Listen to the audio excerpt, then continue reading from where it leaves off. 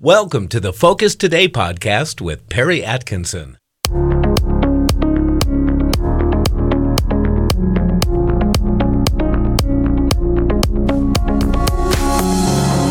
Well, welcome to Focus Today. I'm your host, Perry Atkinson, and I'm delighted to have back with us. It's been quite a while. Our good friend, Pastor Ron Susek, with us today. He's a minister, evangelist, founder of the Susek Evangelistic Association. He's also a host of a TV program entitled FaithWalk, author of several books, including Firestorm and God Will Answer. And you go to cministries.org is the website there.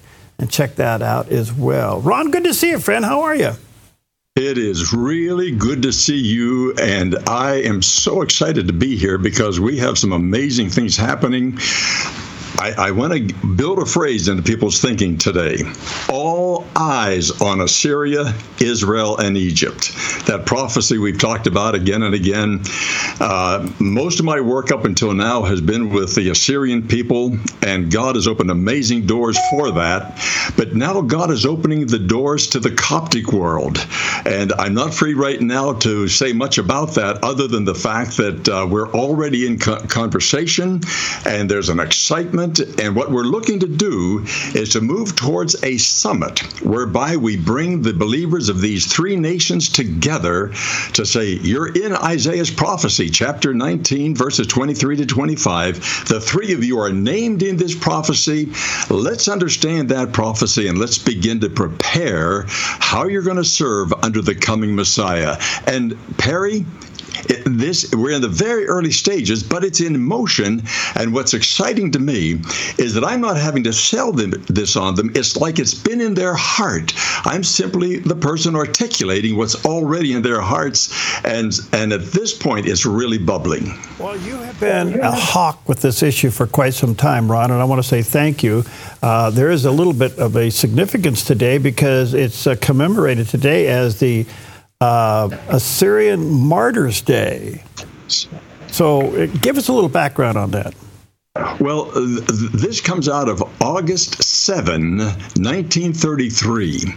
And what occurred, and by the way, it's right now the Assyrian Martyrs Day, but it's spreading to the Armenians, and eventually this is going to be a global Martyrs Day recognition. We now have 5 states in America that are recognizing this day officially.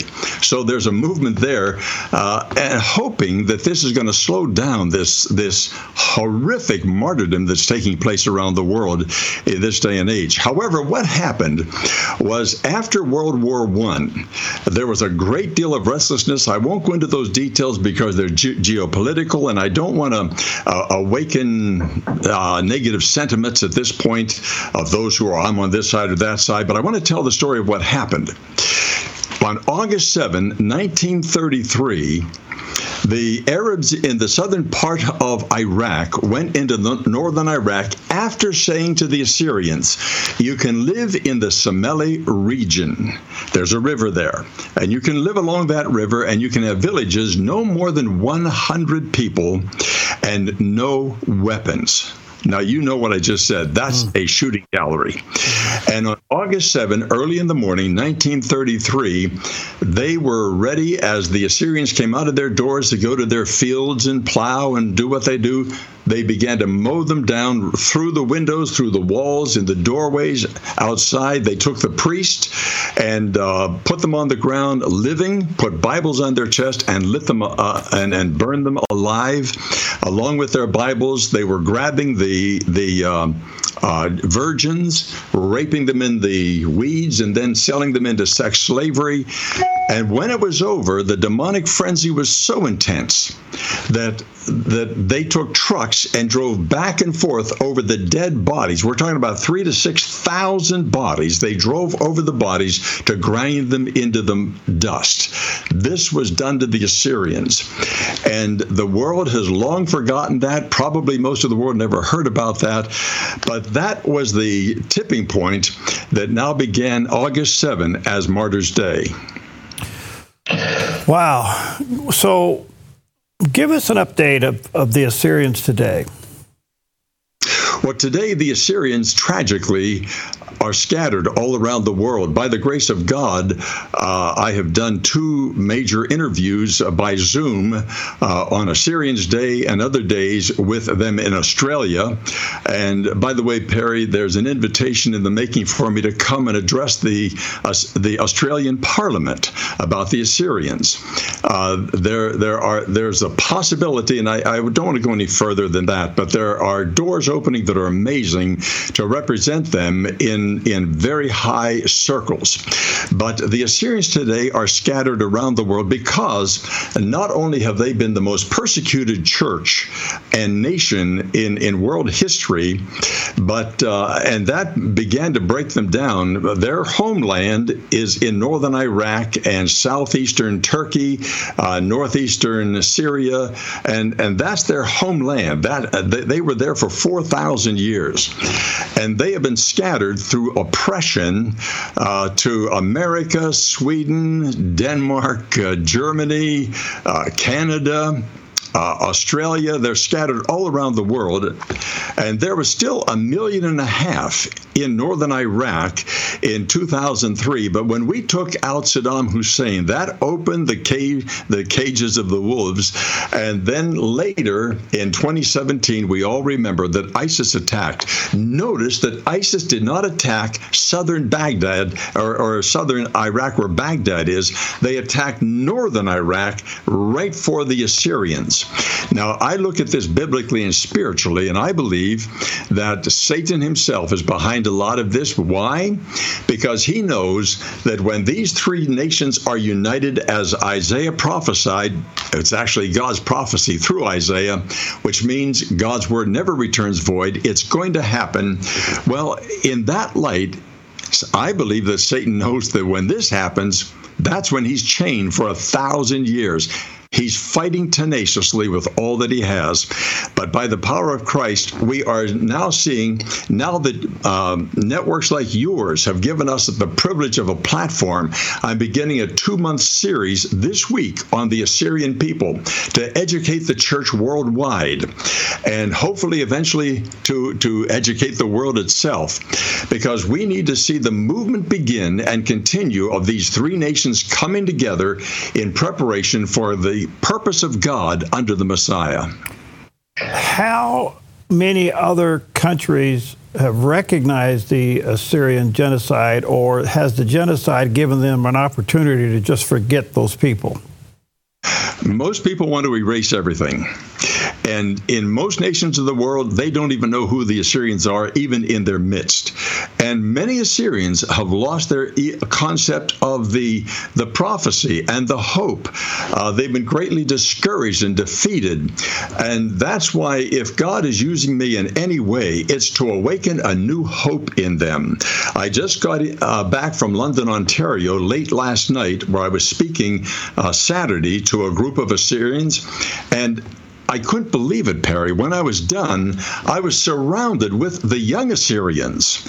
And that went on longer than the meeting itself. It went on for well over an hour, and they were so encouraging and so affirming and so respectful and asking tremendous questions. And there was also a Coptic priest in the audience, and he said, "Would you come and speak at my church?" So there's a great movement, a stir beginning within them, and through programs like we have on your network, this is spreading more and more. What is happening, Perry, is that they will take this interview today, and I will tell you that the Assyrians are going to scatter this around the world beyond imagination. What does the prophecy Isaiah 19 say? In that day, there will be a highway between these 3, Egypt, Israel, and Assyria. And the Assyrians will walk to Egypt. Egypt will walk to Assyria. And this is key, they will worship together. To worship together, you have to be one in heart, one in mind, one in spirit, and one in your understanding of God. When you have that, now you can worship together. And then it goes on to say, these 3, Israel being 1/3 out of the 2/3 of Gentile nations, they will be a blessing to the entire world.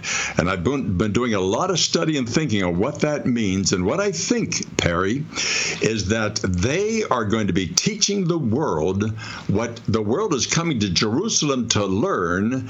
The Bible tells us they'll be crowding into Jerusalem to learn the ways of God. Jerusalem is saying, I don't have room for you. Where are you coming from?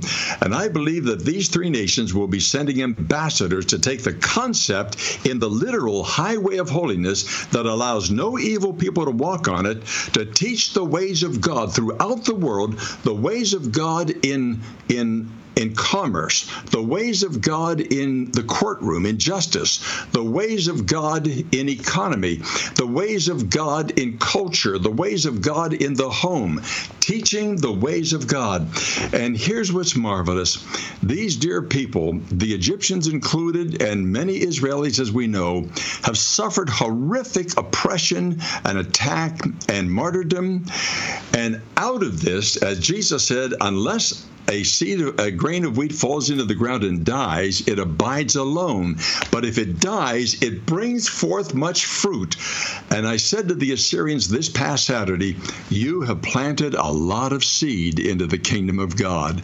And when the Messiah comes, these three nations will be united, I believe, under the Messiah to now carry out the will and the purpose and the glory and the righteousness of God and the holiness of God throughout the entire world.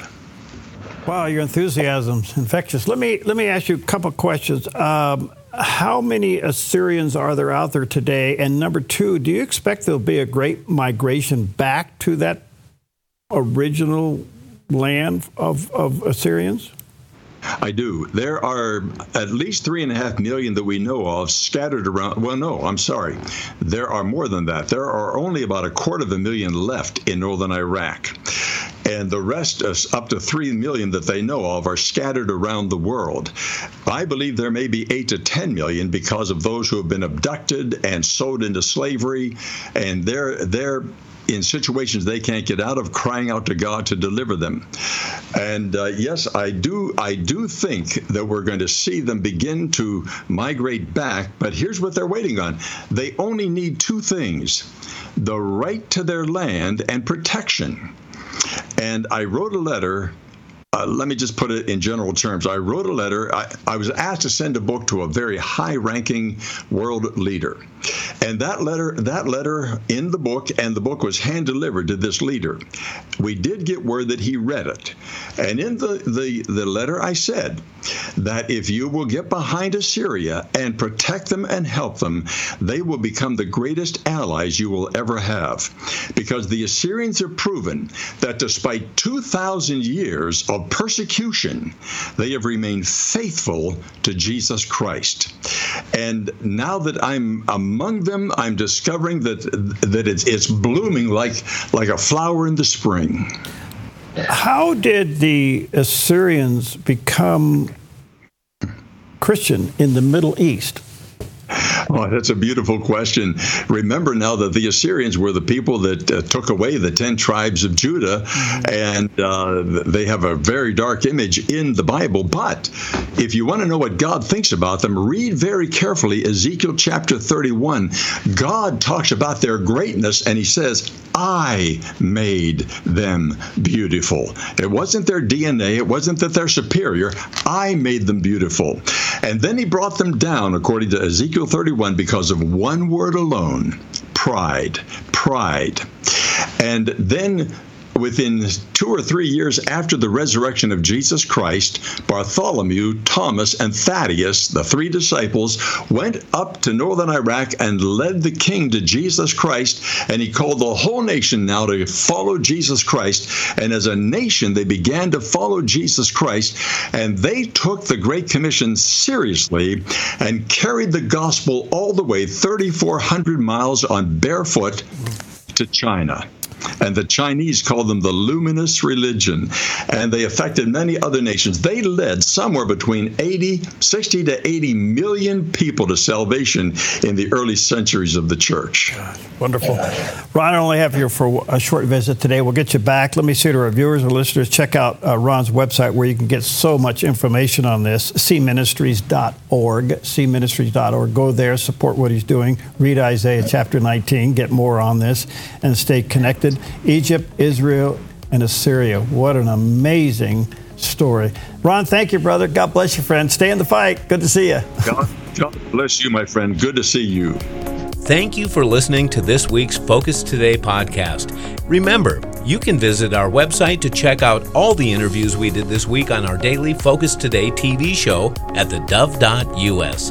And if you like this podcast, please take a moment to rate us and share it with your friends.